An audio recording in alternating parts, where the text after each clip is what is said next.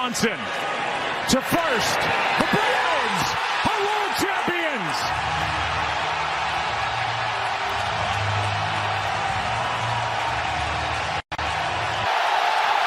It's over. The Bucks have done it. The long wait has ended. After a half century, the Milwaukee Bucks are NBA champions once again. The Tampa Bay Buccaneers have a second Super Bowl title in franchise history. And Tom Brady doesn't pass the torch yet to Mahomes, does he? Welcome to Sports Next, episode 45. We are recording on January 24, 2022. I am Henry, and I'm here with Mr. Hodge. Mr. Hodge, that's right. Unfortunately, no Uncle Phil this week, but we got to keep the party going, especially since the party keeps going here in LA. We'll talk a little bit about that. We'll talk about divisional round, talk about the upcoming championship round, which is going to be another crazy night. Mm-hmm. We're going to talk about UFC 270, which was a crazy two headliners, main event fights.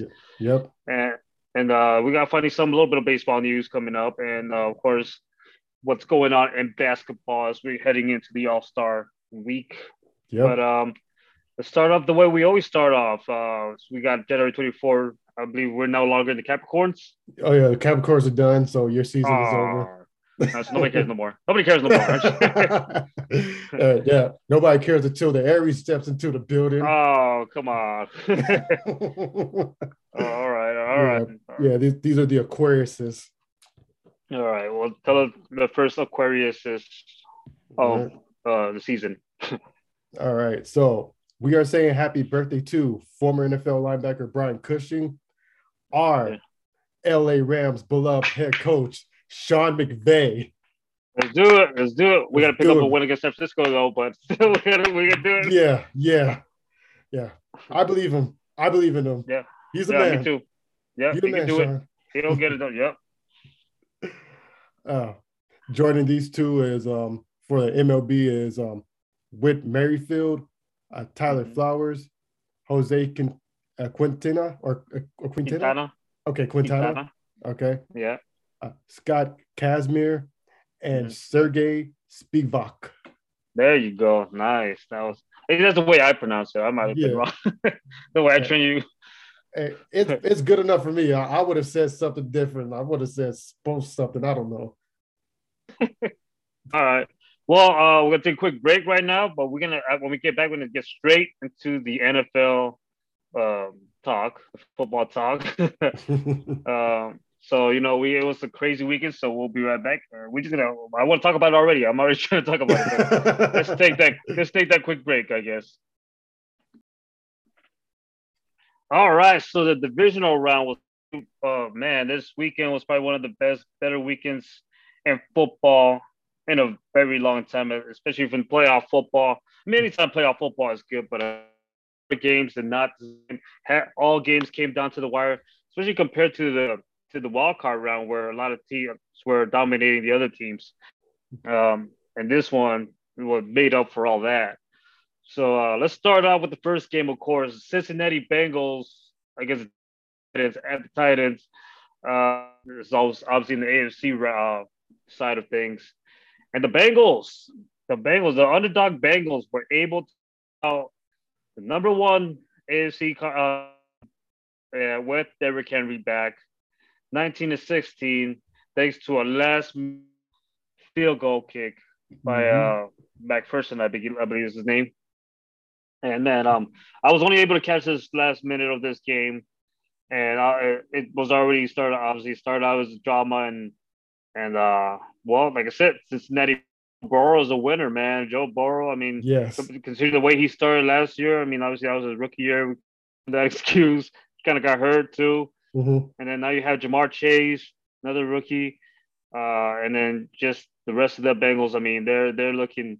Now you have a Cincinnati City who has now 2 playoff wins, making up for 30-something years without a playoff win. Yeah, 31. 31. So, Hodge, what's your thoughts on this game right here? First on the Bengals side, it was pretty shaky, but they got it together. Yeah. Still an explosive offense. Like you said, Burrow's a winner, and that's been like that for him pretty much his whole football career.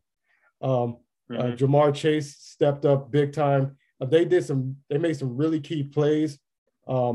Despite Joe Burrow being sacked 9 times, I think that's only the second time quarterback got sacked multiple times and won a game, and actually got sacked. Had the Titans actually had the most sacks in the playoff history and still lost. So that tells you how explosive Cincinnati was, and that was a good win for the Bengals. On Tennessee side, I was trying not to say last week. I kind of held my tongue because I wanted to be impartial, but I felt like the Titans were frauds the entire time. I thought they would be able to hold off the Bengals and then like get dominated by the Chiefs, but they got exposed right then with this game. I've been hearing all season long about how good Ryan Tannehill is, and he's so underrated. He doesn't get the props he doesn't deserve. No, he's not. He's not underrated. This is who he is. Ryan Tannehill is an average quarterback who's always gotten, who always barely got by until it meant the most. He was average quarterback that got paid top quarterback money. Right. And the people, teams would like lose to the Titans because of the Derrick Henry factor. You take away Derrick Henry, what do you got left? I mean, obviously you got AJ Brown, but you know that he's the main target. So, but I knew the Titans were fake.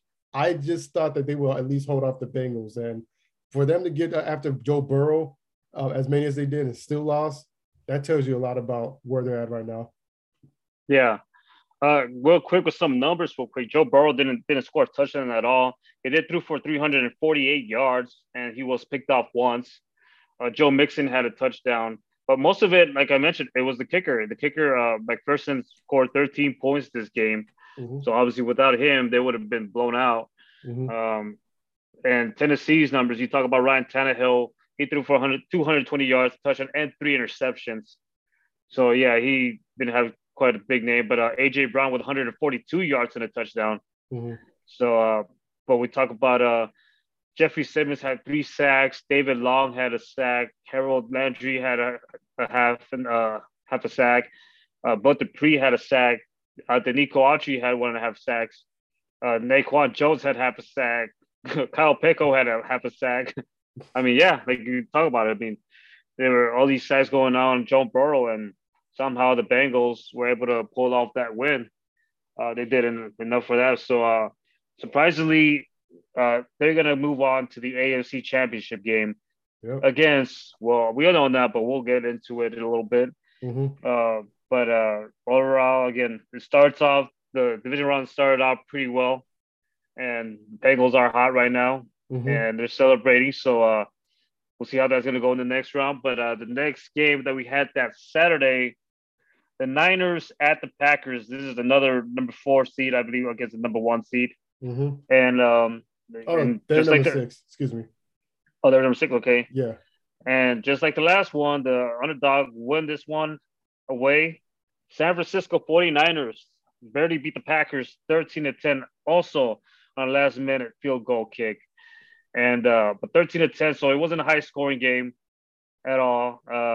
Again, Aaron Rodgers choked on the playoff games against the 49ers. And I mean, you could talk about how good Aaron Rodgers was throughout the season and everything, but I mean, he can't get it done in the playoffs much other than that one year they won won the Super Bowl. Mm-hmm. They haven't done much else, and this was also like I said, a low scoring game for the Rodgers. It's not like they barely lost 30 or 40 something points to 40 other points. Mm-hmm. No, they only scored 10 points in this one. Let's look at Rodgers' numbers. He only threw for 225 yards. Aaron Jones received for 129 yards. So Aaron Jones had a pretty good receiving day. Mm-hmm. Devontae Adams with 90 yards. But, I mean, Garoppolo didn't have that great of a game either. He had 131 yards with no touchdowns and an interception. Mm-hmm. Deebo Samuel with 44 yards. George Kittle with 63 yards. But the 49ers, they get by just to get it. And sometimes it feels like, I mean, obviously it sounds kind of like a hater thing, but like looks like they're just getting by. They're getting lucky all these games. Mm-hmm. and because I mean they're not winning because of Garoppolo. Oh, I'll tell you that. They yeah. have pretty. I mean, don't get me wrong, they have pretty talented players like Debo's Samuel. Mhm. And of course they have George Kittle over there, Fred Warner, and all that, Nick Bosa. But you know, somehow they're just getting by. But it was impressive that they got it by through in Green Bay. Yeah. Like I said last week, the Niners are a really physical team. I personally don't think they're like the best team, but they're really physical, so they could definitely outmatch a lot of players based on their physicality. They won that game off of defense and off of special teams. They had two key special team plays. They blocked the field goal earlier in the game, and then getting closer to the third quarter, when the Packers had to punt on fourth down at close to their own end zone. It wasn't that close. It was fairly not as close as you think of it, but it was like on the hills. I have to look at where it was at. The special teams came in and blocked the punter, and it took it all the way to the end zone for a touchdown. Mm-hmm. And so it's wild considering that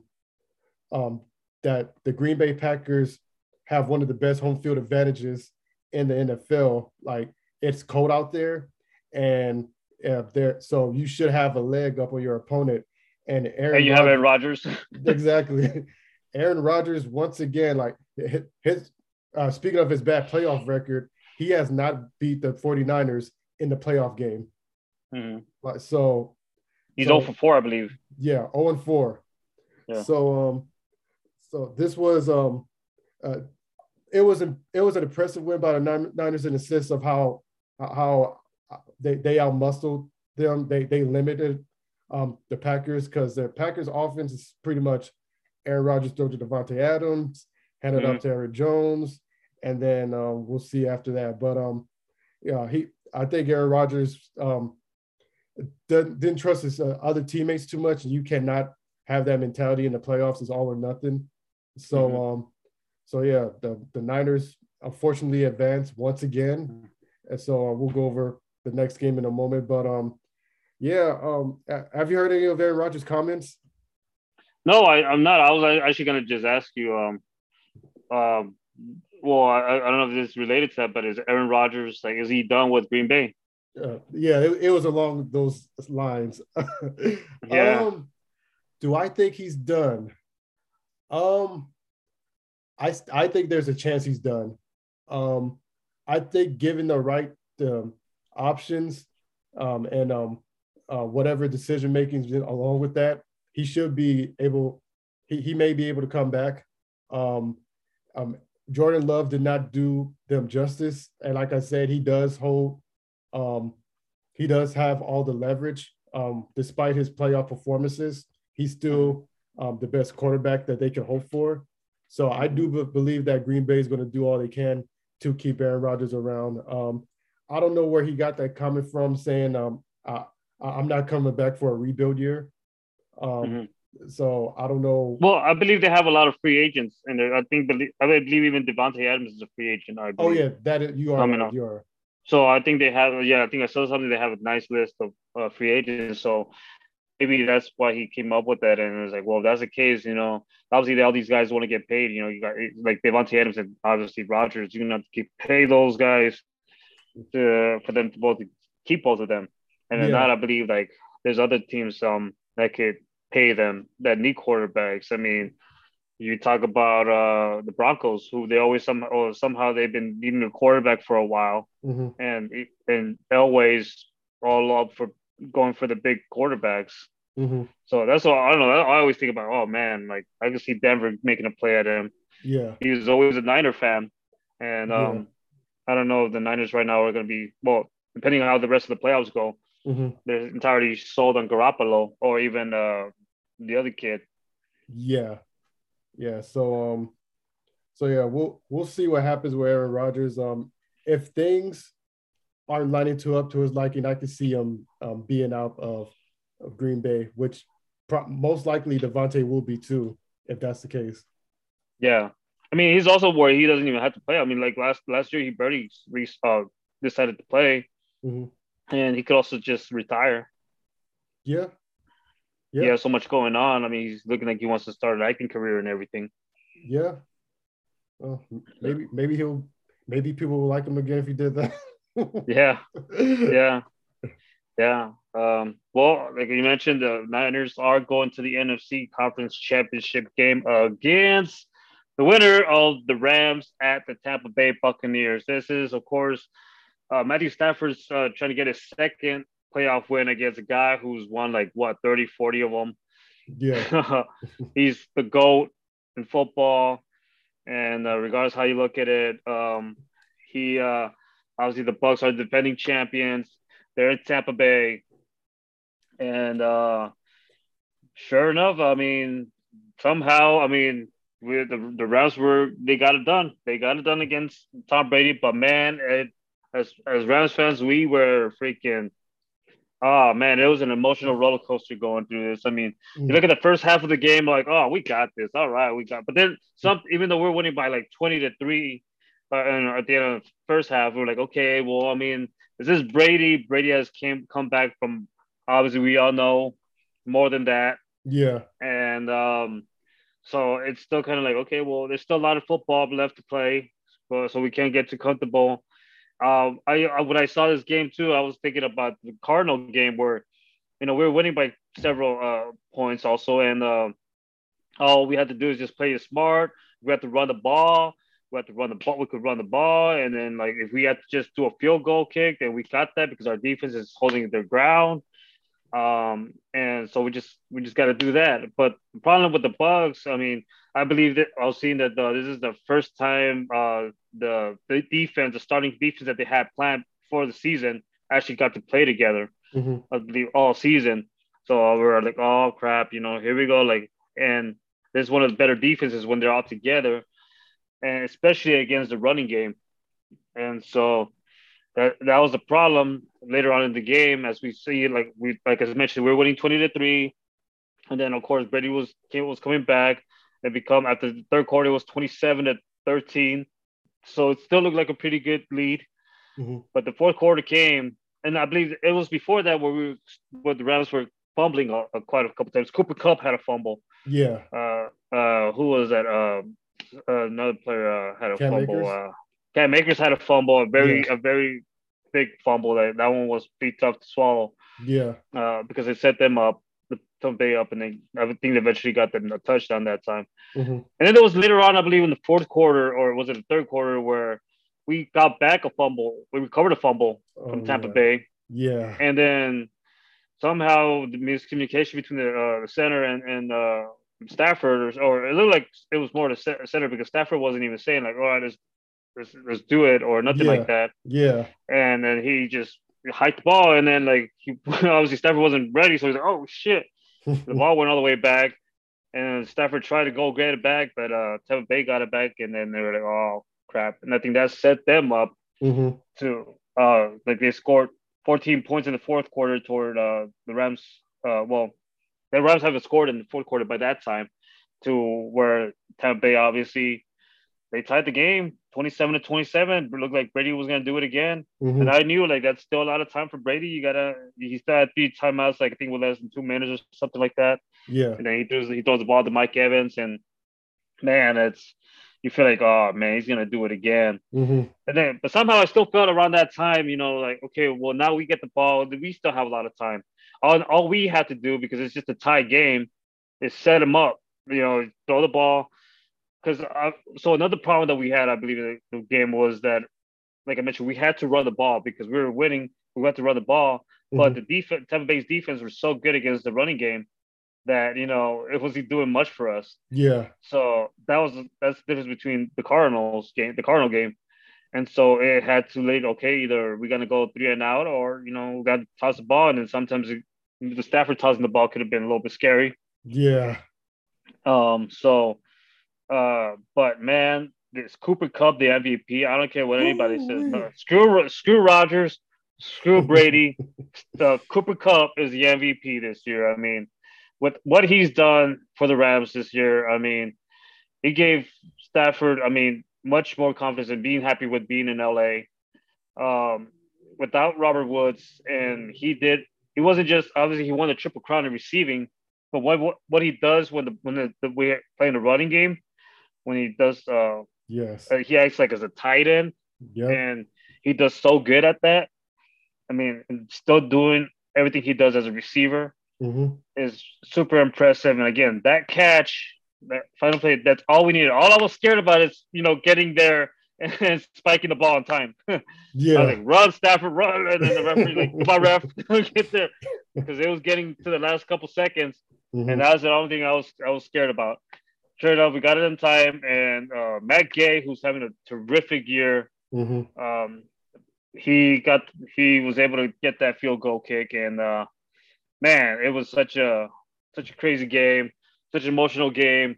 Obviously, the frustration was there for us that we let this game go. We should have wiped the floor off with these guys. Yeah. But Brady being Brady and our fumbles and our mistakes, we were going to lose that. If we were going to lose this game, it wouldn't be about Brady. It would be about us screwing it up. Yeah. And luckily, I would say, we were able to recover it and win the game.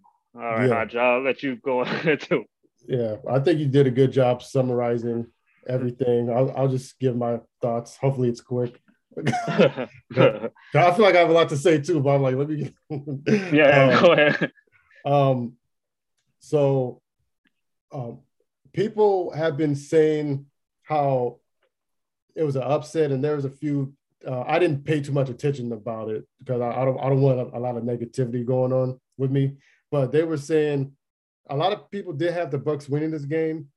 They must have forgotten that the Rams have beaten them twice before this game, and we matched up well. I didn't, and I took it a play at a time. I took it one quarter at a time, so I didn't get super excited when we were up 27-10 or 27-13. I didn't get. I was like, let me chill. Let me just take it one game at a time. And then the fourth quarter happened. I saw the implosion. I was like, and I'm not going to lie. I thought we were going to lose at that point. I was like, oh no, not again. Not again. So, I mean, you cannot state this enough. Like Matthew Stafford to Cooper Kupp, especially that seam route, that post route, that was a poetry in motion.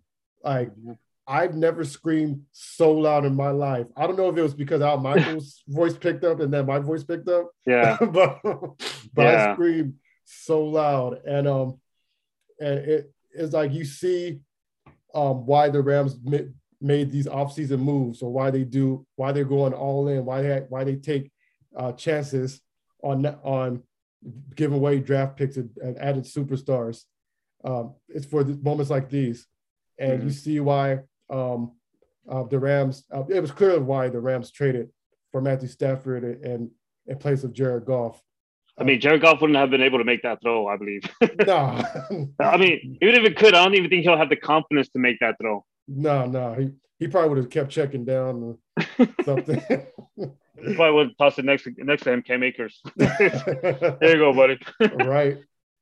But yeah, this was Matthew Stafford mentioned that he always wanted to play in the big games where the game on the line, and he wanted to make a comeback, and he did just that. The trades that we made, the acquisitions we've made, everybody seems to be clicking. I do believe that this is the most complete team remaining, and so the Rams did an awesome job. As far as the Buccaneers, I don't know. They just, I mean, obviously we matched up with them well, but I obviously they had a lot of injured players. You know, that definitely made a difference. Their injured O-line, you know, they were hurt, and which I forgot to mention, the Rams defense, like the secret of being Tom Brady never changes. You got to put pressure on him. You got to hit him. If you could get to him, he will fold, and he did exactly that. How about Von Miller though? Von Miller put pressure on him big time. Von Miller looks like the Von Miller of Super Bowl 50. Right. I mean, that's I'm pretty stoked about it. I mean, you know me and that Bronco team from Super Bowl 50, man. Oh yeah. I love that team, man. That's why I was excited, and then slowly but surely he's coming along pretty well, and I'm pretty stoked about that. Yeah. Yeah. So that was like all the moves the Rams have made, it's coming to fruition. So they just have to keep it going and they just have to keep it moving. But yeah, the Buccaneers, they just weren't in sync. They started figuring out in the fourth quarter, but the Rams made that comeback. So, so yeah, that's big ups to them. I do want to take a little like side note here because it's the big story. It's one of those stories that's like floating around that's not confirmed, but people want to talk about it anyway. Yeah, it's the question about Tom Brady's and whether or not he's going to retire. No way. You don't think so? No way. I mean, okay, so he obviously could, and he's done. Like there's not much else for him to prove. I'll give him there's that. Yeah. What else are you gonna prove? You might want to win your Super Bowl, but I mean, he seems like someone who's like, well, I can still play. So it don't matter how many accomplishments I have, I can still play. Yeah. You know, that's why I feel like maybe Gronkowski's done. I can see him being done, but yeah, I don't know about Brady. Brady seems like I said, he seems like a guy who's going to continue playing until. I mean, especially as long as he has Bruce Arians there, as long as he has a good coach. I feel like he still has a maybe another year. Yeah, yeah. I've looked at a little bit of his press conferences. I've watched some press conferences here and there, not too much. That was the first time I've seen Brady like really concerned about it. Like he had that concerned look about what he's going to do. So, do I think he's going to retire? I don't think so. But I do think he's going to. I think he's going to try maybe a year or two to see if he could like end it on 8 Super Bowls. If not, then we'll see. He'll probably retire like.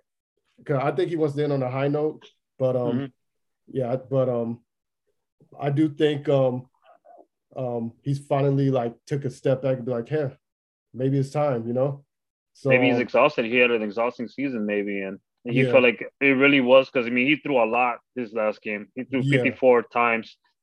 Let me just talk about some of the numbers. Like he threw. I believe he had a really bad first half. He didn't. I believe he didn't even have 100 yards after the.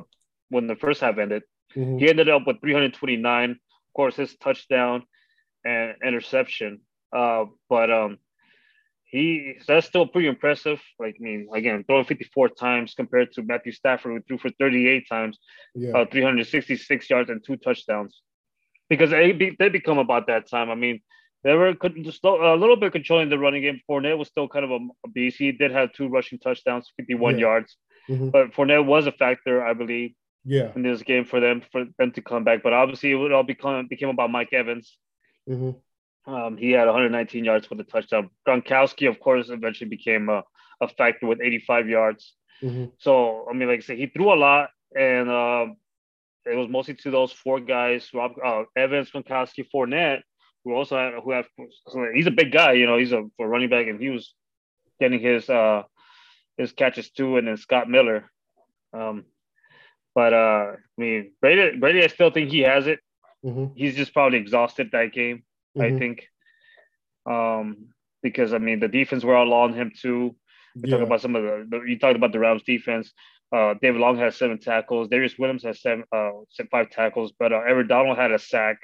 You had Nick Scott with an interception. Von Miller had a sack. Leonard Floyd had a sack. So, another part of we were talking about the screw ups that the Rams had, with Cooper Kupp, Cam Akers, like Cooper Kupp with the first one. That's another thing too. I was watching the post interview with Cooper Kupp, talked about the game, and I don't even think they asked him too much about his. He just said like, he just started mentioning the mistakes, and he said like, it all started out with me.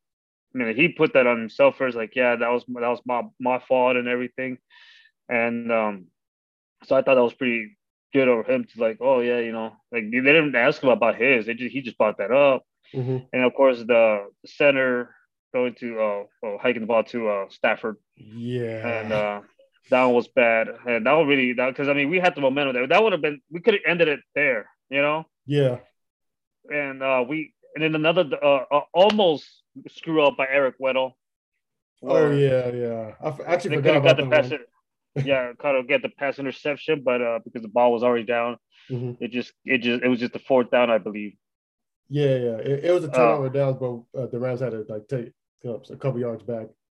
yeah, but that would have been also all bad on us. I think Matt Gay did miss a field goal kick, I think, Yeah, on yeah, this one. that was close to the third quarter And ending. it wasn't even like, I mean, it was just weak and down because it didn't not like he missed it directional wise. He just fell short, you Yeah, know. So but the punting was good. Hecker did his thing for sure, as yeah. he always does. Mm-hmm.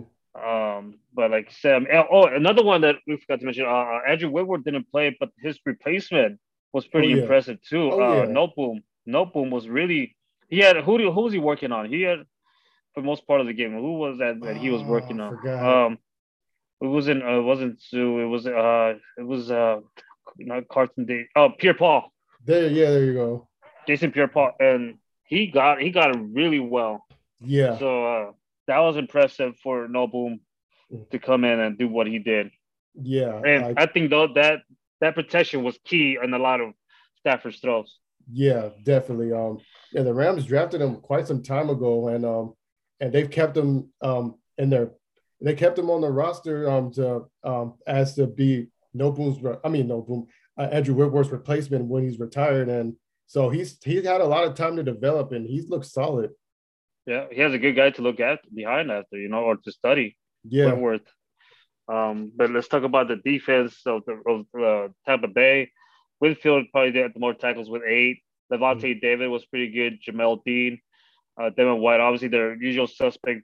Sue had well. Oh, here's another thing that affected the game that we forgot to talk about is Brady getting pissed off because he got started bleeding off a Von Miller oh yeah, hit, and yeah, from what it looked like, at first I was like, well, I mean, because they got him for they called the foul on Brady for unsportsmanlike conduct or something like that. yeah, Um, and I thought like, well, he didn't do too bad. I mean, yeah, he was probably yelling at the refs, but I guess later on they're saying that he was actually cussing or he was actually he was being really mean.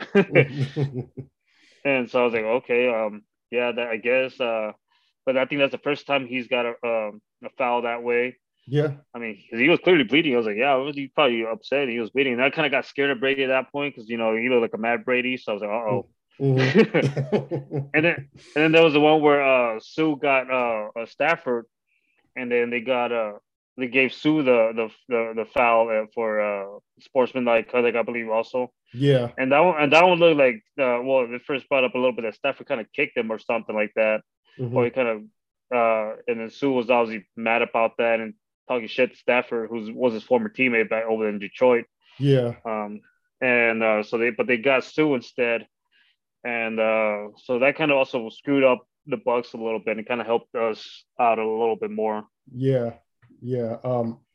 Yeah. Matt Stafford said he was trying to get up as fast as possible, and said Sue was saying some things to him and got screwed over, but Stafford said he didn't pay any of it attention.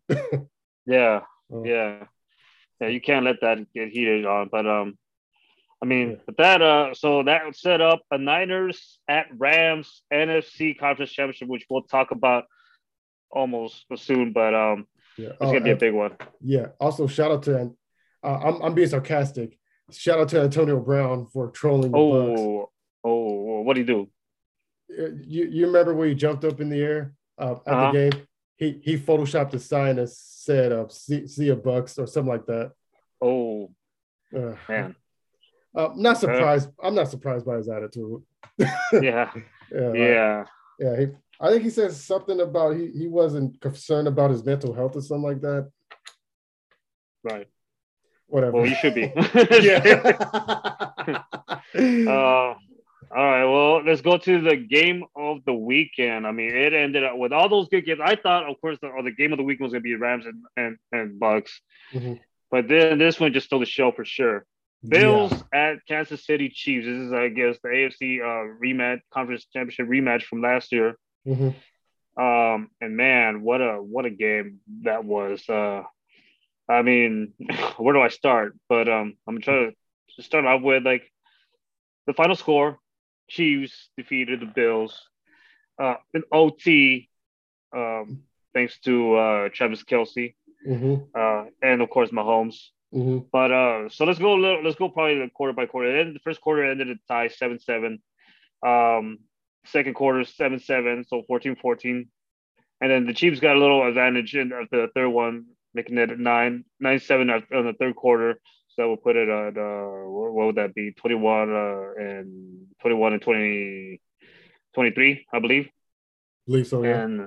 But the fourth quarter, though, man, probably one of the craziest quarters of football, single quarters of football ever. Yeah.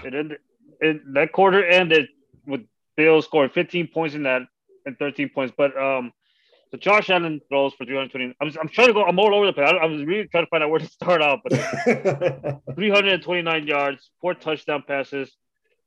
Josh Allen was 68 yards to 11 carries, so he was the leading rusher in his team. But we talk about receiving in this game. We talk about Gabriel Davis going 201 yards with 4 touchdowns. Imagine the numbers on that, fantasy points on that, if that was a game going on, man. And so we talk about the fourth quarter, how talk about like the last few minutes where all the Buffalo Bills needed to. So Buffalo Bills got that touchdown, and I believe they got what was the advantage in that case that made them decide to go for the conversion, because if without it, then the Chiefs would just have to tie the game, I believe, and they would they would something like that. They would have to tie the game, so they probably went for a 2-point conversion, because even with the field goal, the Chiefs would still not win the game. I believe that was the scenario. Yeah. So they got the touchdown, and it looked like it was over. And man, 13 seconds, you figure, okay, well, that's it, and then 13 seconds. But I still feel like, well, they still had like 3 timeouts left, but it's 13 seconds. So it's like, you're probably most likely going to be able to use only one of them anyway. Yeah. But they still have, a little bit of time. So all the Chiefs had to do is get field possession, kind of what the Rams had to do. And you tie the game to send it to overtime. And you don't think that, 13 seconds, that's not enough time, right? Don't say that to Mahomes. Mahomes got it done. He got it, and then for them to get that tie and then to shoot it to overtime. And everybody was like, what? How did that even happen? I'm obviously not doing it justice right now. I'm really like, I'm making it sound boring, because but it's one of those like, man, like, how do you can't. You can't make it exciting by just describing what happened. Obviously, most people saw that game.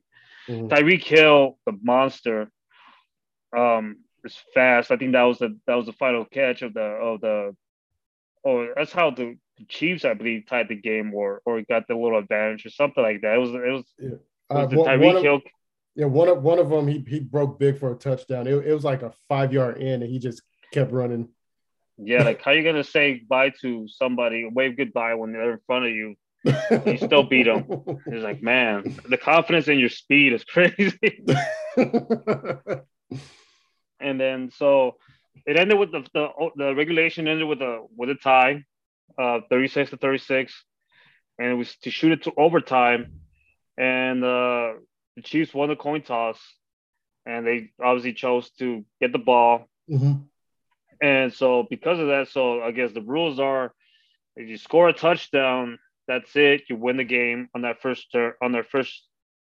possession. Yeah.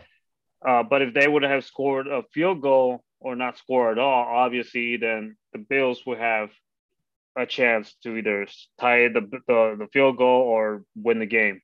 Yeah. And it goes like that. So, but the Chiefs being the Chiefs, they threw to Kelce, and that was also a crazy catch. How did he got that? That was crazy. You could talk a lot about, like, because you think about the Cooper Kupp one, like they left them open.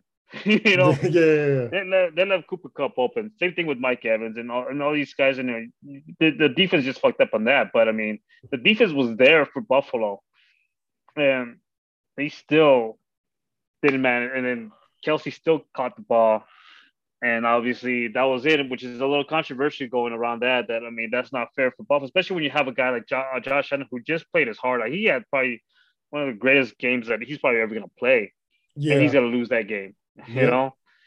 And that's what sucked. That's what sucks for Buffalo's side.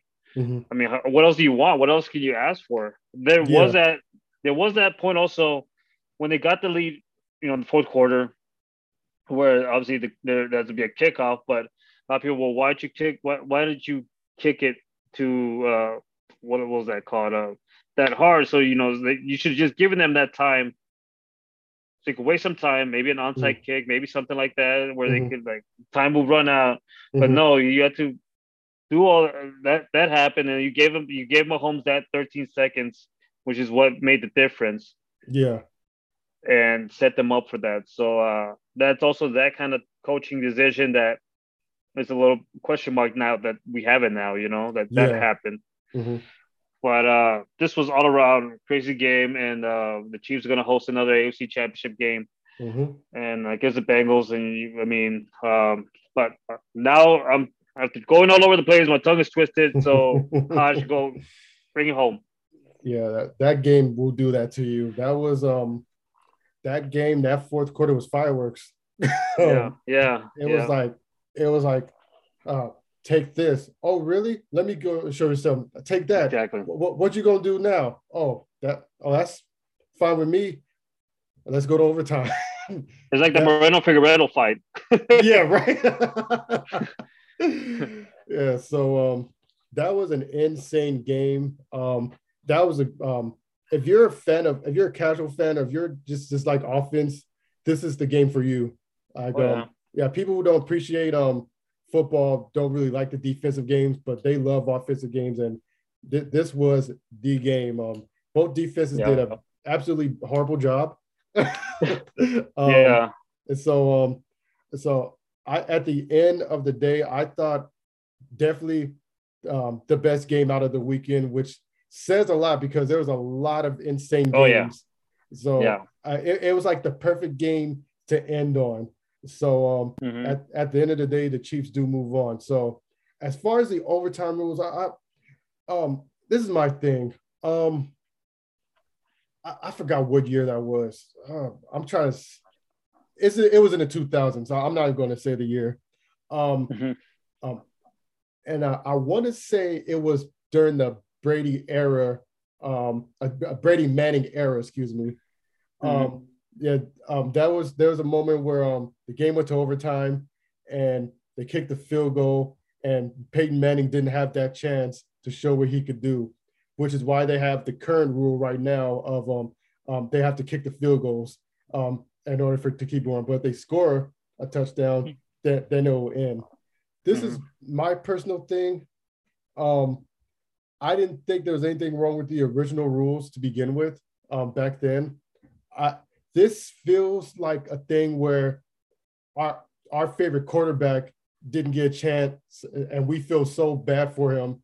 Let's change the rules so we can make the situation better for our quarterback that didn't get a shot because it's happened. So there have been so many overtimes, and literally nobody blinked an eye. But whatever, just like what happened with Peyton Manning, they're trying to do the same thing with Josh Allen. So I do think they're going to change the overtime rules. I personally don't want to, but I'm kind of like with the NFL, like they've changed so much now. I'm just throwing my hands up. I'm like, you guys do whatever you want. But, it just feels like oh, this is unfair. It's like I didn't see anything wrong. Like I said, I didn't see anything wrong with the original rules. It's like you get the ball first, you got to stop them. But it's just one of those cases where we feel bad that our quarterback didn't get a shot. And my thing is like, oh well. But I am going to expect some changes to happen. You know, 'cause I think the Chiefs campaigned for last season during one of their regular season games where they didn't get a chance to get the ball, and nobody said anything. They just moved on like nothing happened. So expect the change to happen. Yeah. That being said, well, we're set up for an AFC Championship game between the Cincinnati Bengals at the Kansas City Chiefs. Mhm. So that makes it San Francisco 49ers against the Rams in the NFC side, and then the AFC side, the Cincinnati Bengals and the Kansas City Chiefs, which we'll talk a little bit later on. Let's just talk about some newsy stuff right here. We talk about Brady. We were talking a little bit earlier about how the bleeding and all that, Mhm. and then how he got called for the foul. Says official explains unsportsmanlike conduct penalty on Tom Brady. Says he got in my face and used abusive language. Pretty much he got butt hurt. Well, Brady said. Brady turned toward the referee Sean Hochuli to voice his displeasure with the lack of roughing the passer penalty after being hit by Miller, drawing a flag just not for the reason Brady wanted. Brady was penalized for unsportsmanlike conduct for the first time in his career. Hochuli explained the flag after that. He got in my face in an aggressive manner and used grace. That sounds like a very crybaby thing to say. He got in my face in an aggressive manner and used abusive language. As for the hit, we did not think that it rose to the level of roughing the passer. Brady was knocked back a step or two, but didn't come close to falling down as a result of the contact. That didn't keep him from giving Hochuli. He probably was hurt in his face or whatever, but it's not yellow or anything like that. Yeah. But and we talk about also like Brady didn't get pampered this time, or maybe you want to show that too. You see, like we're not gonna pamper even though he's the GOAT. Mhm. It ain't like he's Aaron Rodgers. We pamper him. Mhm. Well, maybe that, like I said, Brady looked exhausted from that game. That's probably what it is. And for him, for all that exhaustion and to come up with the loss, that's probably. I mean, would have won. He probably wouldn't even be like. He would have been like, all right, oh yeah, well that made it worth it. Yeah. But he obviously lost, and he must have been exhausting. Yeah. And we talked a little bit about the Bills wide receiver Gabriel Davis catching all those. He catches playoff record 4 touchdowns in divisional round loss to Chiefs, and that still sucks. Lost to the Chiefs. But that's pretty much all it is. That he says it's hard to celebrate that when something like that happens. Said Davis. At the end of the day, this is a team game, and you want your team to keep going and keep playing to win the Super Bowl and move forward. I was looking forward to having the AFC Championship at home and we didn't get the job done today. It's upsetting. Yeah, so it's a team game. I mean, that's a good man that knows what the priorities are at. Yeah. That, like I said, that was a bad defensive game, and so I'm assuming the Bills the Chiefs game plan was to shut down Stephon Diggs. Well, congratulations, good job. Yeah, yeah, right. Yeah, that's a good point. Yeah, yeah. Let somebody else run wild on you. But now let's get into some haters right now. What it looks like. Okay. Cardinals owner Michael Bidwill disappointed with the finish, bothered by Rams NFC title game. So I had to read this before, when I was reading through what you had, and it's like, Arizona Cardinals went all in on 2021. Arizona has been sitting at home for a week now. Nice. We can say that again. Arizona has been sitting at home for a week. Thanks to who? Right. Thanks to whose house? Rams house. That's right. So he says 2 divisional rivals scoring off for the conference crown can't sit well with any occupant of the same division, and especially not one that had the division title in sight before letting it slip away, which is what happened to them. Yeah. Cardinals owner Michael Bidwill is working towards ensuring it doesn't happen again. Disappointing for everybody, Bidwill said. For our players, for our coaches, certainly for our fans, and certainly as a fan myself, it was very disappointing. We have high expectations. So it doesn't sound much like, obviously he's bothered by that they're playing, but it's more like, obviously he's upset that his team is not in that championship game. Yeah. So it's not so much that, it's Rams 49ers. At least that's what I first thought. Like, you have a problem with 2 division rivals going for the championship. I mean, it's good for football. It's good. I mean, it doesn't get bigger than that almost, Unless it's like Cowboys and Giants. I don't know, something like that. Yeah. Yeah. So, yeah, go ahead. I think part of it is I believe the Cardinals beat the Niners twice, if I'm not mistaken, this season. Mm-hmm. And he's probably looking at that. He was like, well, what the hell? We beat them. We should be in there. But, like, the issue is you haven't beaten the Rams. So, so just drink your tears and enjoy the game. Yeah. Stay in your nice home, your mansion, and enjoy a good game. Exactly. A rivalry game. I mean, it doesn't get, even if it was, the Rams and the 49ers in that division is like the game, So it could have been even if it's Rams and Cardinals. Like, okay, it's a divisional, game, but it's LA and San Francisco. So Exactly. one of the ultimate rivalries in sports, other than Boston and New York. Exactly. So that's what it's gonna be. It's gonna be bragging rights. It's gonna be like we mentioned like last year where we talk about, last week when we talk about the Dodgers and the Giants making the playoffs and playing Mm-hmm. each other in the divisional round. Mm-hmm. And obviously it wasn't for the National League Championship, but it was still playoffs, so bragging rights were there. And the LA took it, so hopefully LA can take it this time. We Exactly. can't lose to the same team 3 times in one season, Exactly. especially when the Super Bowl is right there. We can make up for those. I don't. We can make up for those 2 losses right here.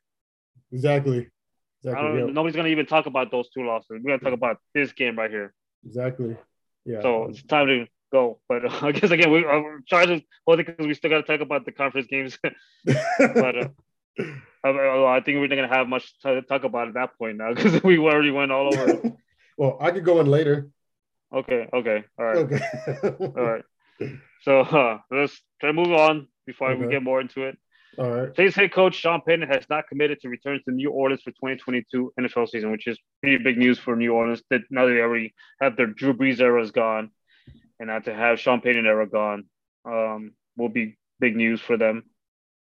Yeah. Yeah, this is definitely I think he's it looked like he's just missing the whole Drew Brees era and just missing the fact that he's probably just losing a bit of the edge.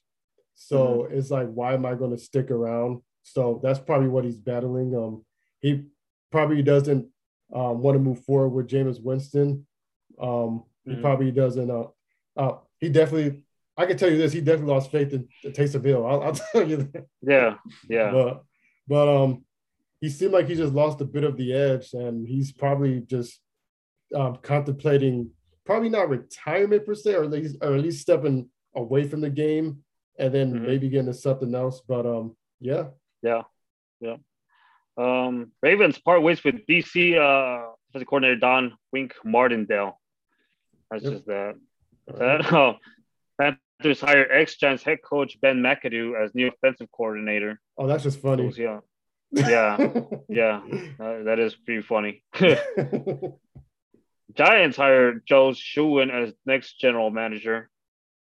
So hopefully he could fix that Giants team. Yeah, he was a assistant to the Buffalo Bills general manager. So you see what they've been doing. So maybe this could be something, or at least the beginning of something.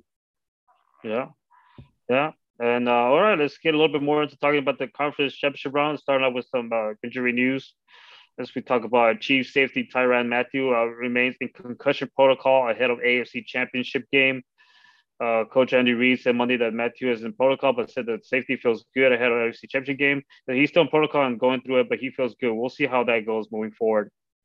So they're gonna obviously need him, but who knows? I mean, which will lead me into this game as we talk about Sunday's games beginning in 12 noon Pacific time, I believe. So that'll be 3 Eastern time. Bengals at the Kansas City Chiefs in the AFC Championship. I believe the Bengals beat the Chiefs in one of the last games of the season. Did it? Yeah, they did. Am I right? Yeah. So there you go. I mean, it could easily be like, well, Chiefs were like, well, we got it already kind of thing. But I mean, the Bengals have been hot. They've been hot the last, and that's sometimes all you need is to get hot in the right time. Yeah. Obviously, they don't have as much as experience as the Chiefs do when we talk about Andy Reid and Patrick Mahomes and Travis Kelce. But I mean, can the Bengals pull off another upset? They beat the Titans, who were supposed to be the favorites, throughout the playoffs, especially with Derrick Henry. So, Hodge, what are your thoughts? This is a very intriguing matchup. As you said, the Bengals did beat the Chiefs. So I don't get the vibe from the Bengals that the moment is too big for them because they are a young team with a bunch of young players. And so they seem like they're ready to, as long as they're not into their heads and don't overthink it, there could be a possible win for the Bengals. So, and as far as the Chiefs, we already know about the Chiefs. There's nothing more to say about Kansas City. Yeah. I'm just gonna go with like what I consider the safe pick and go with the vets over the youngsters. So I'm gonna roll with the Chiefs to be in the Super Bowl and to beat the Bengals. I think it's going to be a very competitive game. I think it's going to be a close game, but I'm going to go with KC winning this game. I think I'll be surprised if the Bengals win, but not too surprised because they've just been really solid up to this point. But I'm going with Kansas City. Yeah, but the one thing also with the Bengals on side, like Joe Burrow is a winner. We mentioned before. Yeah. Joe Burrow, it looks so comfortable in these situations. I mean, I don't think his lack of experience as far in the NFL side of it. Obviously, he had a lot of pretty experience in the college days, but he just looks like he's okay with it. I mean, they do have a young coach, and usually young coaches are kind of like a killer in the playoffs. Because the playoff time, when we talk about McVay when we made the Super Bowl, and things like that, and especially when you're talking about somebody as experienced as Andy Reid is. So that's going to be a thing to look at into this, and I mean it's going to be a tough one, like you said. The Bengals win.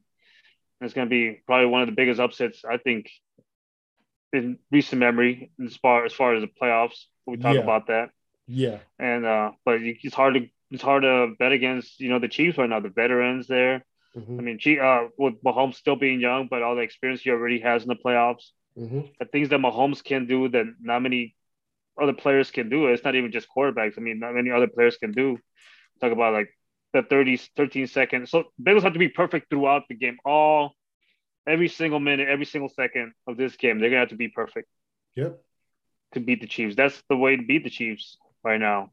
Yeah. And look, I mean, if Josh Allen couldn't do it, he was perfect. Nearly perfect.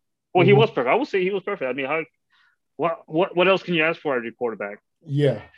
And at this point, you're gonna have to be okay. If you have that, just have a better defense. And you think about, okay, so did the Bengals have a better defense than the Bills? That's another thing. That's the thing we're gonna have to think about. True. So if they do, then I mean, then we should be okay, right? We'll see. But Kansas City has a pretty decent defense when they could be when they're together. So we'll see about this one. Either way, it's going to be an intriguing game. And let's go to the main one. I mean, divisional game for the conference championship. San Francisco 49ers at LA Rams in SoFi. The Rams have a chance to do what the Bucs did last year and host the Super Bowl.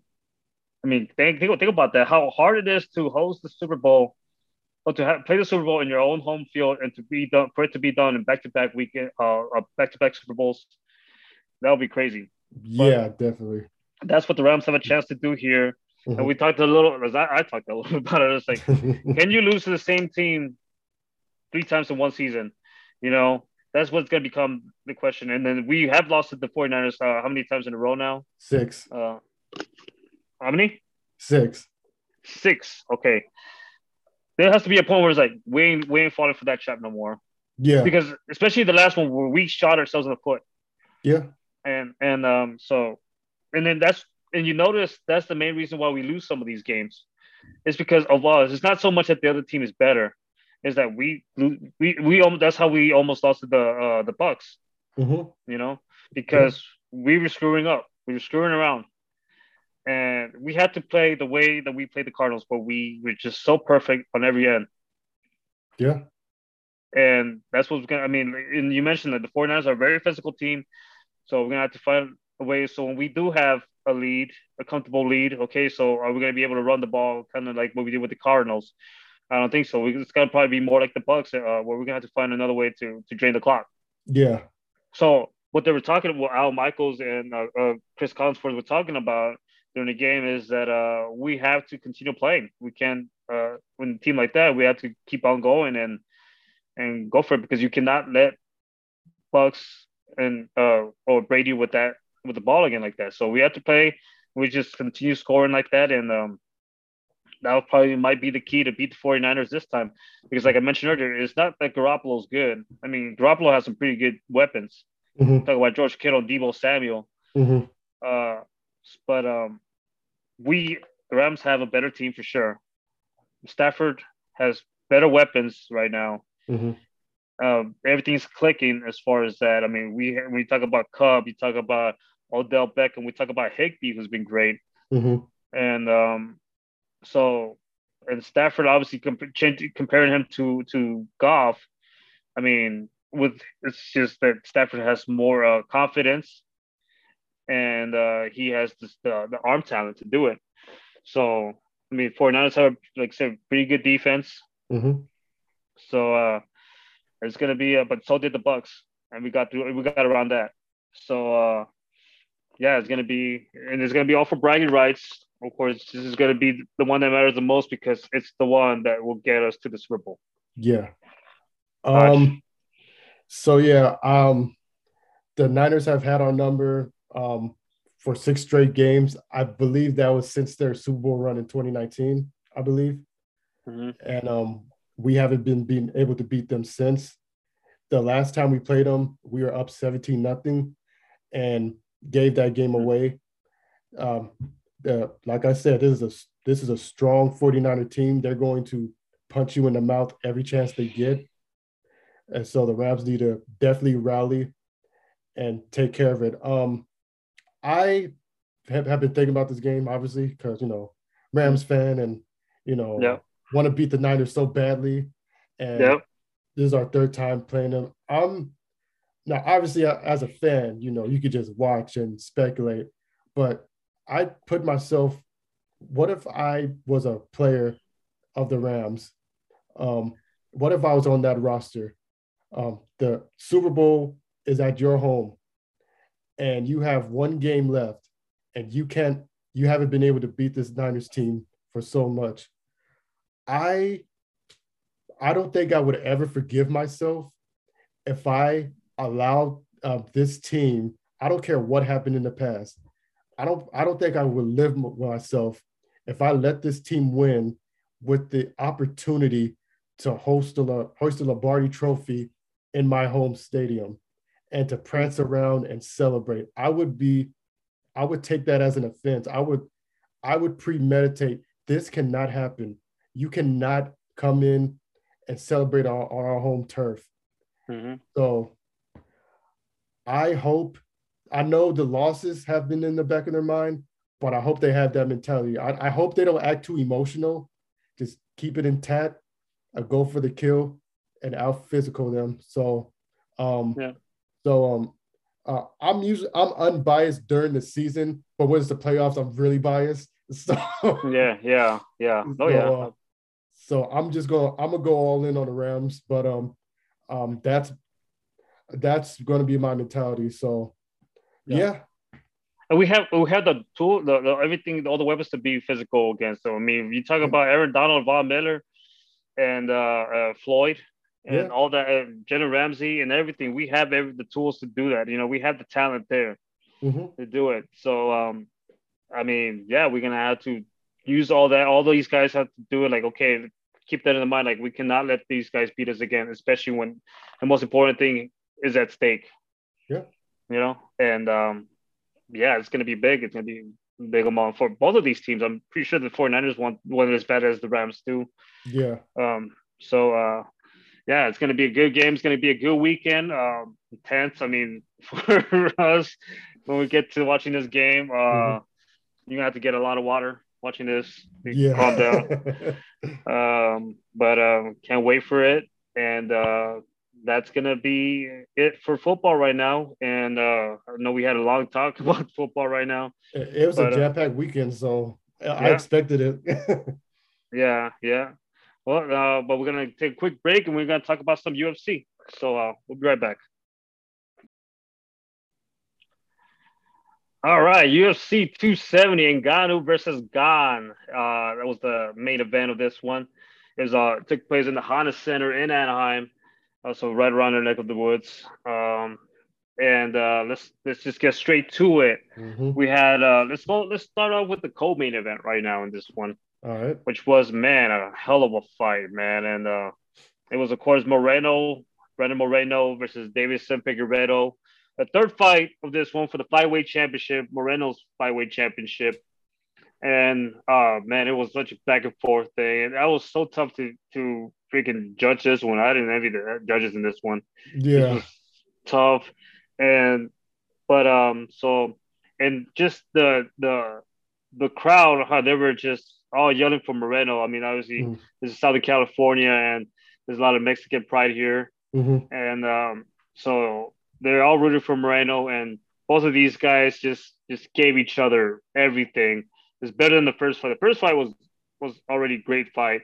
The Mm-hmm. second one, obviously, Moreno was able to finish Figueiredo, Mm-hmm. and then the third fight was obviously take the prize. And I mean, even though I feel like Moreno landed a lot more than Figueiredo did, but when Yeah. Figueiredo landed, he just has so much power on him, Mm-hmm. and you have power against speed. So Moreno had the speed, Figueiredo had the power, and when he landed, I mean, he knocked down Moreno, I believe, a couple times, Mm-hmm. and I feel like that's what probably won Figueiredo the fight.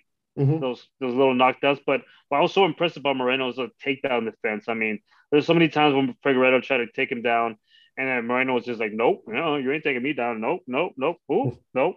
And that's what I felt was what it was. So, like I said, Figueiredo defeated Brandon Moreno, unanimous decision, but it was a 48-47 in every card, which sounds fair. Okay, I'll take that. But Mm-hmm. and then Figueiredo to call out Moreno for the fourth fight, this time in Mexico. I was like, oh, that's pretty ballsy of him. Yeah. Um, but you already had kind of Mexico Junior going on here. Now you can imagine with actual Mexico. And but that, like I said, this is another classic because maybe, and I will say maybe that fourth fight will happen because there's not that much going on in the flyweight division as far as that concerned. I'm concerned Yeah. with that. But how's your thoughts on this fight? Um, Very tough, intense fight. I had a hard time judging this fight myself. I didn't know. There was moments where I thought Moreno had the better hand than Figueiredo, but I forgot what round that was. It was one of the earlier rounds, but it was just a back and forth fight. It felt like after like maybe the first two rounds, I believe, it was just a tug of war. Felt like Moreno, he obviously landed way more. He was actually more accurate. But if Figueiredo just he just kept going, and it was literally a tug of war. I couldn't decide what was who will win that fight. I just assumed Moreno was going to win. So I guess they did call the fight fair, so I can't really like say, oh, this didn't happen, but no, so it was just a tough fight. Yeah. I know I said last week, I was like, they shouldn't fight anymore. They should let someone else from flyweight division fight and then bring it back. But I kind of want to see it again. Yeah. Right. Yeah. It was so good. And what I like about this rivalry is like they have so much respect for each other as well. They do a little trash talking. Like there was a couple times when Figueiredo kind of got mad at the end of one of the rounds, and he kind of like I don't know if he shoved or he did something, and everybody was like, oh, chill. And I think the next round Moreno kind of did the same, and I was like, man, you love to see that. But I mean, at the same time, they have so much respect for each other. They end up they fight hugging each other and thanking each other for a hell of a fight. And so that's what I like about it. I mean, those rivalries that just two guys just completely hate each other, and there's these guys who both hate each other and love fighting against each other and respect the hell out of each other, which is pretty awesome to watch. Yeah. But with that, I mean, as disappointed as I am, because obviously I was rooting for Moreno. I just love his personality. But Figueiredo, congratulations to him. He's a beast also. And we'll see where that goes with in the flyweight title. Let's go to the main event, the one everybody wants to talk to. Ngannou, the actual champ, against the interim champ Cyril Gane. And man, I'm so impressed by Ngannou right here. And at this point, Ngannou's the boss right now. He is the man right now. I mean, he's got the UFC by the balls, man. He's got everything like right now. So obviously, we were talking about it, and it's like we always said, "Oh, Cyril Gane seems like to be like the most technical fighter. He seems to be the most like out of all of them to know more. Ngannou seems just to be like the punching guy. You know, he just wants to sock you and then just knock you out. And if that's more than two rounds, which is something I said, then it's not going to be good for Ngannou. Mm-hmm. But man, what was so impressive, he's the one who initiated a lot of the wrestling. He's the one who initiated a lot of the technical part of the fight against Cyril Gane. And Cyril Gane was probably surprised. He's like, well, what's going on here? And Ngannou, I mean, for a guy like that big, I mean, Ngannou's also big, man. He's scary as hell. He's just a monster right now. Yeah. And for him to now you have to worry not just of him knocking you out, you have to worry about him actually taking you down and try to ground and pound you or something like that. I mean, that's pretty scary right there. And he took 5 rounds and he get a decision, 48-47, 48-47, and 49-46 with the unanimous decision victory over Cyril Gane, making Ngannou the undisputed heavyweight champ, the undisputed baddest man in the world right now. Facts. And man, that was impressive by Ngannou. And I mean, the world is his right now. And how's your thoughts on this fight? Another crazy fight. Gane did what he did last time, which was strategically think, and he was technical. I was extremely surprised by Ngannou's wrestling and technicality. Well, it was more so like the wrestling, but I was surprised he went that route, and it worked out to his favor.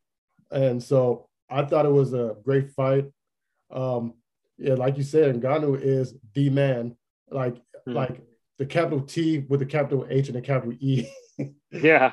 Yeah. So he definitely did that. He earned the right to call himself the undisputed champ, heavyweight champion. So yeah, that was a good fight. Yeah, definitely. So we talk. I mean, I'm just gonna talk about this right away because there was kind of thing going on after that fight. So there's a tradition when the championship fights, the winner, Dana White wraps the championship belt around the winner. And this time it didn't happen to Ngannou. I mean, if you recall what we were talking about last week, at least especially what Phil was talking about last week, is that this was Ngannou's last fight in his contract. Mm-hmm. And Ngannou before that, he's more like, well, I mean, I'm not in a rush to be all up on UFC right now. I could be fighting somewhere else for more money. So I feel like this was so Dana White didn't put the belt around Francis Ngannou, and he actually ditched his 270 press conference and the champ's response. So it's no secret that Dana White and Francis Ngannou have butted heads and had issues with each other during the latest contract dispute. That's why UFC's president absence after Ngannou's big win over Cyril Gane drew some interest reactions from fans and pundits alike. So to add that, White was also a no-show at the post-fight press conference, ditching his normal duties of announcing fight night bonuses and fielding questions about the key events. He said, I don't know, you had to ask him. No, I did not have anything to do about that. And Ngannou said about White not putting the belt around his waist. I think that was their decision. I'm about to ask about that too. Ooh. Wow, okay, I didn't know that he skipped the press conference too, and Ngannou reacted with a laugh. Ngannou and his management have had issues with his restrictive contract for a while now. The heavyweight champion said it's not simply just about money, but also how he's been treated during his tenure. It's been a long time. I've been wondering about my future in the company, Ngannou said. So nothing has changed. I'm still in the same position. So there is something going on right there after this impressive event for Ngannou.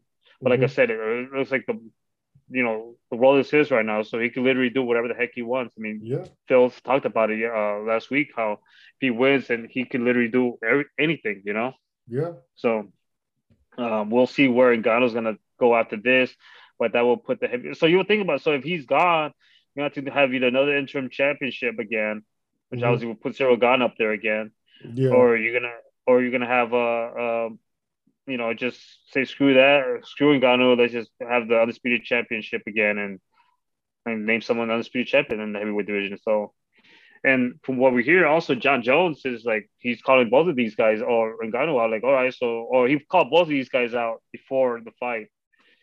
So, but John Jones is just talking right now. Yeah. So, man, it's getting heated between Ngannou and the rest of the UFC. Yeah. But go ahead. Yeah, I think, tough decision. Yeah. I think if you're Dana White, I would probably check in with him within maybe a month or two and see where his head is at. If he's feels like he's going to move on, just move on without him. I I would say if Nagano was an honorable man, he would just go ahead and drop the title, but I don't see him doing that. I feel like he just want to mess with him. Yeah. Oh yeah.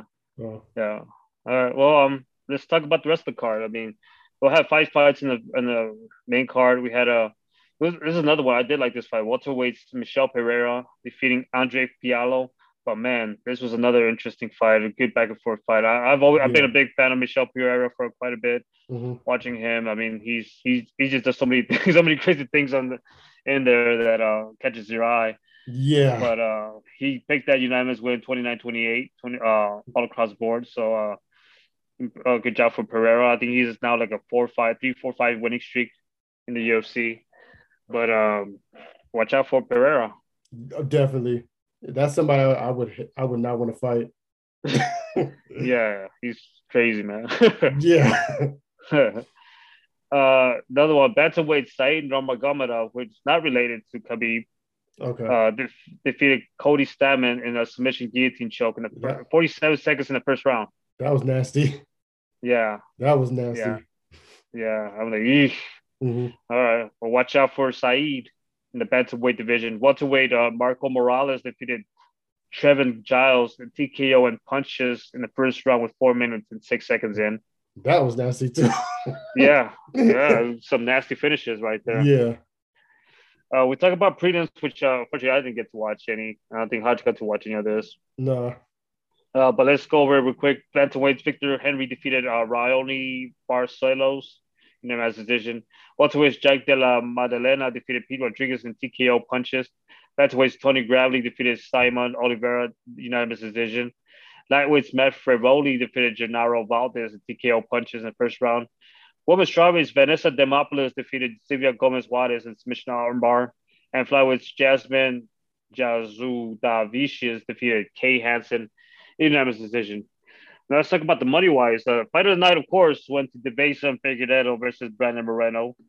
They both received 50 Gs each. Mm-hmm. Performance of the night went to Said Nurmagomedov and Vanessa Demopoulos. Some payouts. Let's talk about some payouts real quick. Francis Ngannou got 600 Gs out of that, not including bonus. Sarah Ghani got 500 Gs. Figueiredo got 150, and Moreno got 200. Michel Pereira got 100 with including the 50,000 bonus, and Andre Fiallo got 12 Gs. Other big names that got Cody Stamann, who lost real quick, got 65 Gs in his fight. Trevin Giles, who also lost, got 45 Gs. Victor Henry got 40. Tony Gravely got 44, and Matt Frevoli got 44. So there's your payouts for UFC 270. And like I mentioned earlier, we won't have fight night this weekend, so there's not much to talk about this weekend. But we're going to take a quick break, and we're going to talk about some basketball real quick. All right, so we got a surprise here in the Eastern Conference division as we speak right now. We have the number one team. Remember we had a couple weeks ago a surprise to us. That was the Bulls, the number one. Yeah. So it's not the Bulls anymore, and it's not the Nets. It's the Miami Heat. That's the number crazy. one seed. The number one. This ain't 2012. This ain't 2013. This is now, and they're the number one team right now. At 30-17, they're 7-3 in their last 10. That is insane. And the number two team, it's not the Bulls, it's the Nets for sure. So they're 5-5 in their last 10. They lost their last game. Mm-hmm. But the Bulls are 3-7 in their last 10. They're in a 2-game losing streak. So something's going on over there in Chicago. Yeah.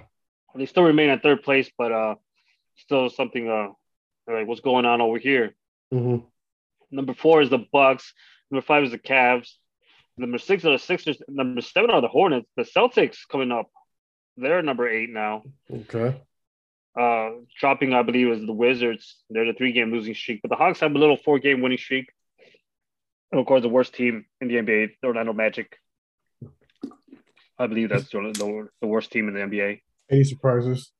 Yeah. The Western Conference, we have the Suns are still number 1. They have a 6-game winning streak. The Warriors are second place. They're 3 games behind the Suns. There's a little 2-game winning streak. Number 3 is still Memphis. Number 4 is Utah. Number 5, Dallas. Number 6 is Denver Nuggets. 7 is Timberwolves. 8 are Lakers. Clippers are right behind them. And so what's going on with the Clippers? But the Thunder on a five-game losing streak, and the worst teams along with the Houston Rockets. In the current games right now, we have the Cavs defeating the Knicks 95-93, so big win for them. Pelicans on top of the Pacers. The Bulls all over the Thunder right now, 97-86. And the Suns, a good game that's going on right now. The Suns and the Jazz, as we speak, there's only like a 2-game lead right now. Mm-hmm. But later, other games this week, tomorrow, Lakers at Nets. Okay. And this is the game that apparently Anthony Davis will be back for. Which is a later story about it. He's probably going to be back for that game. Yeah, we'll see. Actually, look, we'll say we'll see. He should be back. Yeah. But we'll see how they'll play together. That's another thing too. How they're going to treat how they're going to treat him playing this game. Yeah. Because he's one of the more fragile players in the game. Mm-hmm.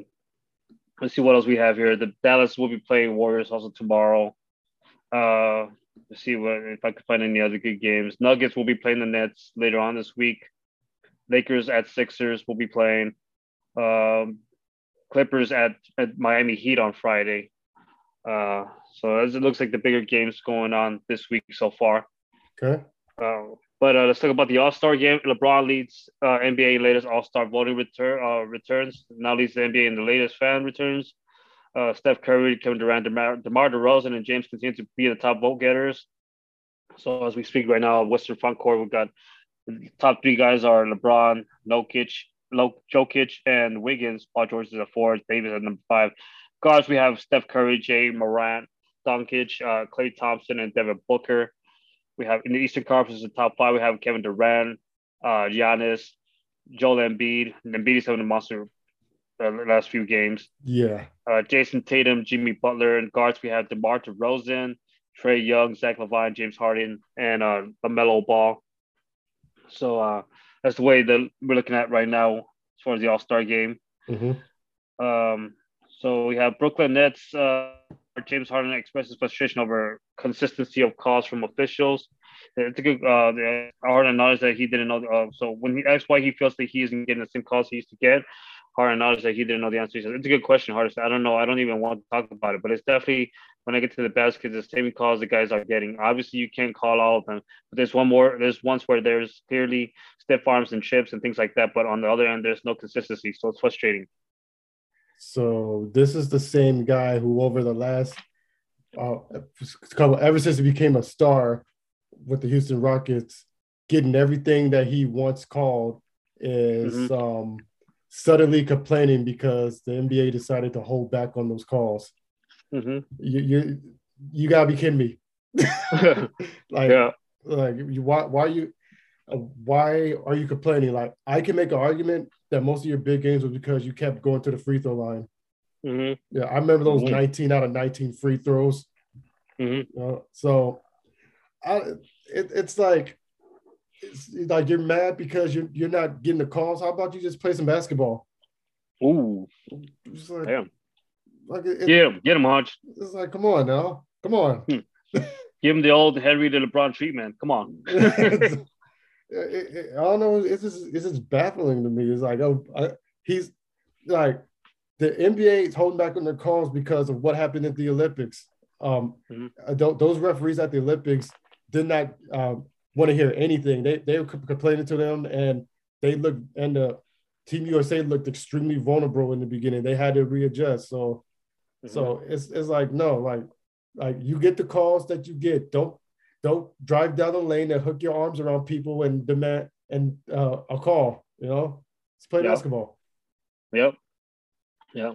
With that being said, talk about playing basketball. Milwaukee Bucks guard Grayson Allen was suspended by the NBA for 1 game on Sunday for his hard foul on Alex Caruso that resulted in a broken right wrist for the Chicago Bulls guard. Allen will serve as a special Wednesday when the Bucks visit the Cleveland Cavaliers. Caruso was driving to the basket Friday night when a hard foul by Allen caused him to land on his right side. Caruso lay on the floor for a few minutes, though he stayed in the game to attempt the free throws that resulted from Allen's Baker 2 foul. The Bucks visit the Cavaliers Wednesday before hosting the Knicks.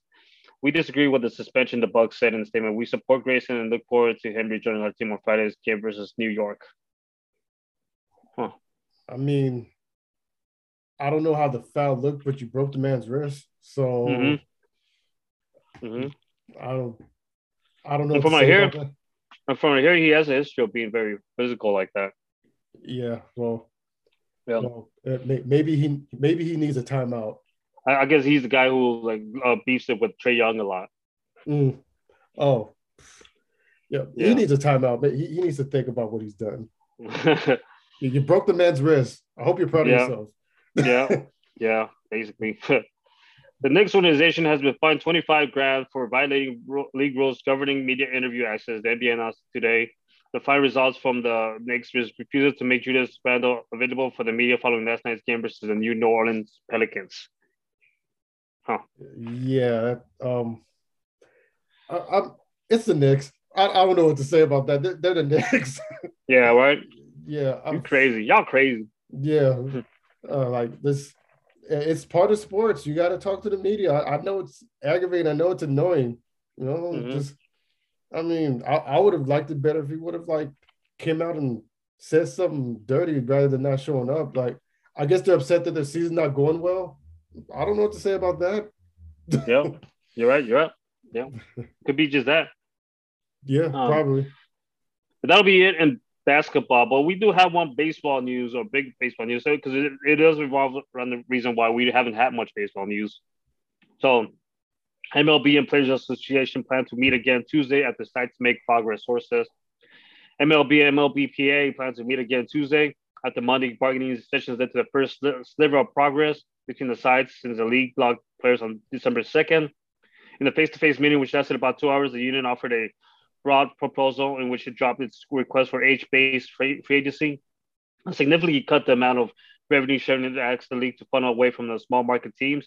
The day before the lockout, what we know about that, their Monday's meeting, the union rejected 3 MLB proposals from the first post-lockout meeting between the sites 11 days ago.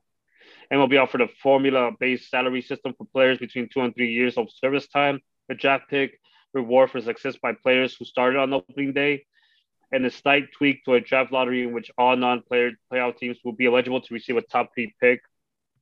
The players remain steadfast in a number of their positions, Monday sources said, including raising the minimum salary from $570,500 a year to $775, bumping the competitive balance tax threshold from $270 million to $245 million, and is instituting the draft lottery among non-playoff teams for the first 8 picks. So it looks like there's a little bit of progress. They're going to meet again tomorrow. Hopefully it all moves smoothly because we cannot afford not to have baseball. We need baseball too. Exactly. And that's about it for now as far as sports next this week. What a weekend. We're gonna have of course the NFC Championship game in the AFC Championship game this Sunday. So that's I think it's gonna leave. Other than those 2 games, it's gonna leave some sports into a quick break because we're not gonna have UFC. We do have basketball, of course. So that'll be it. And hope you guys enjoyed the episode today. Thanks for tuning in, and we'll see you guys on the next episode.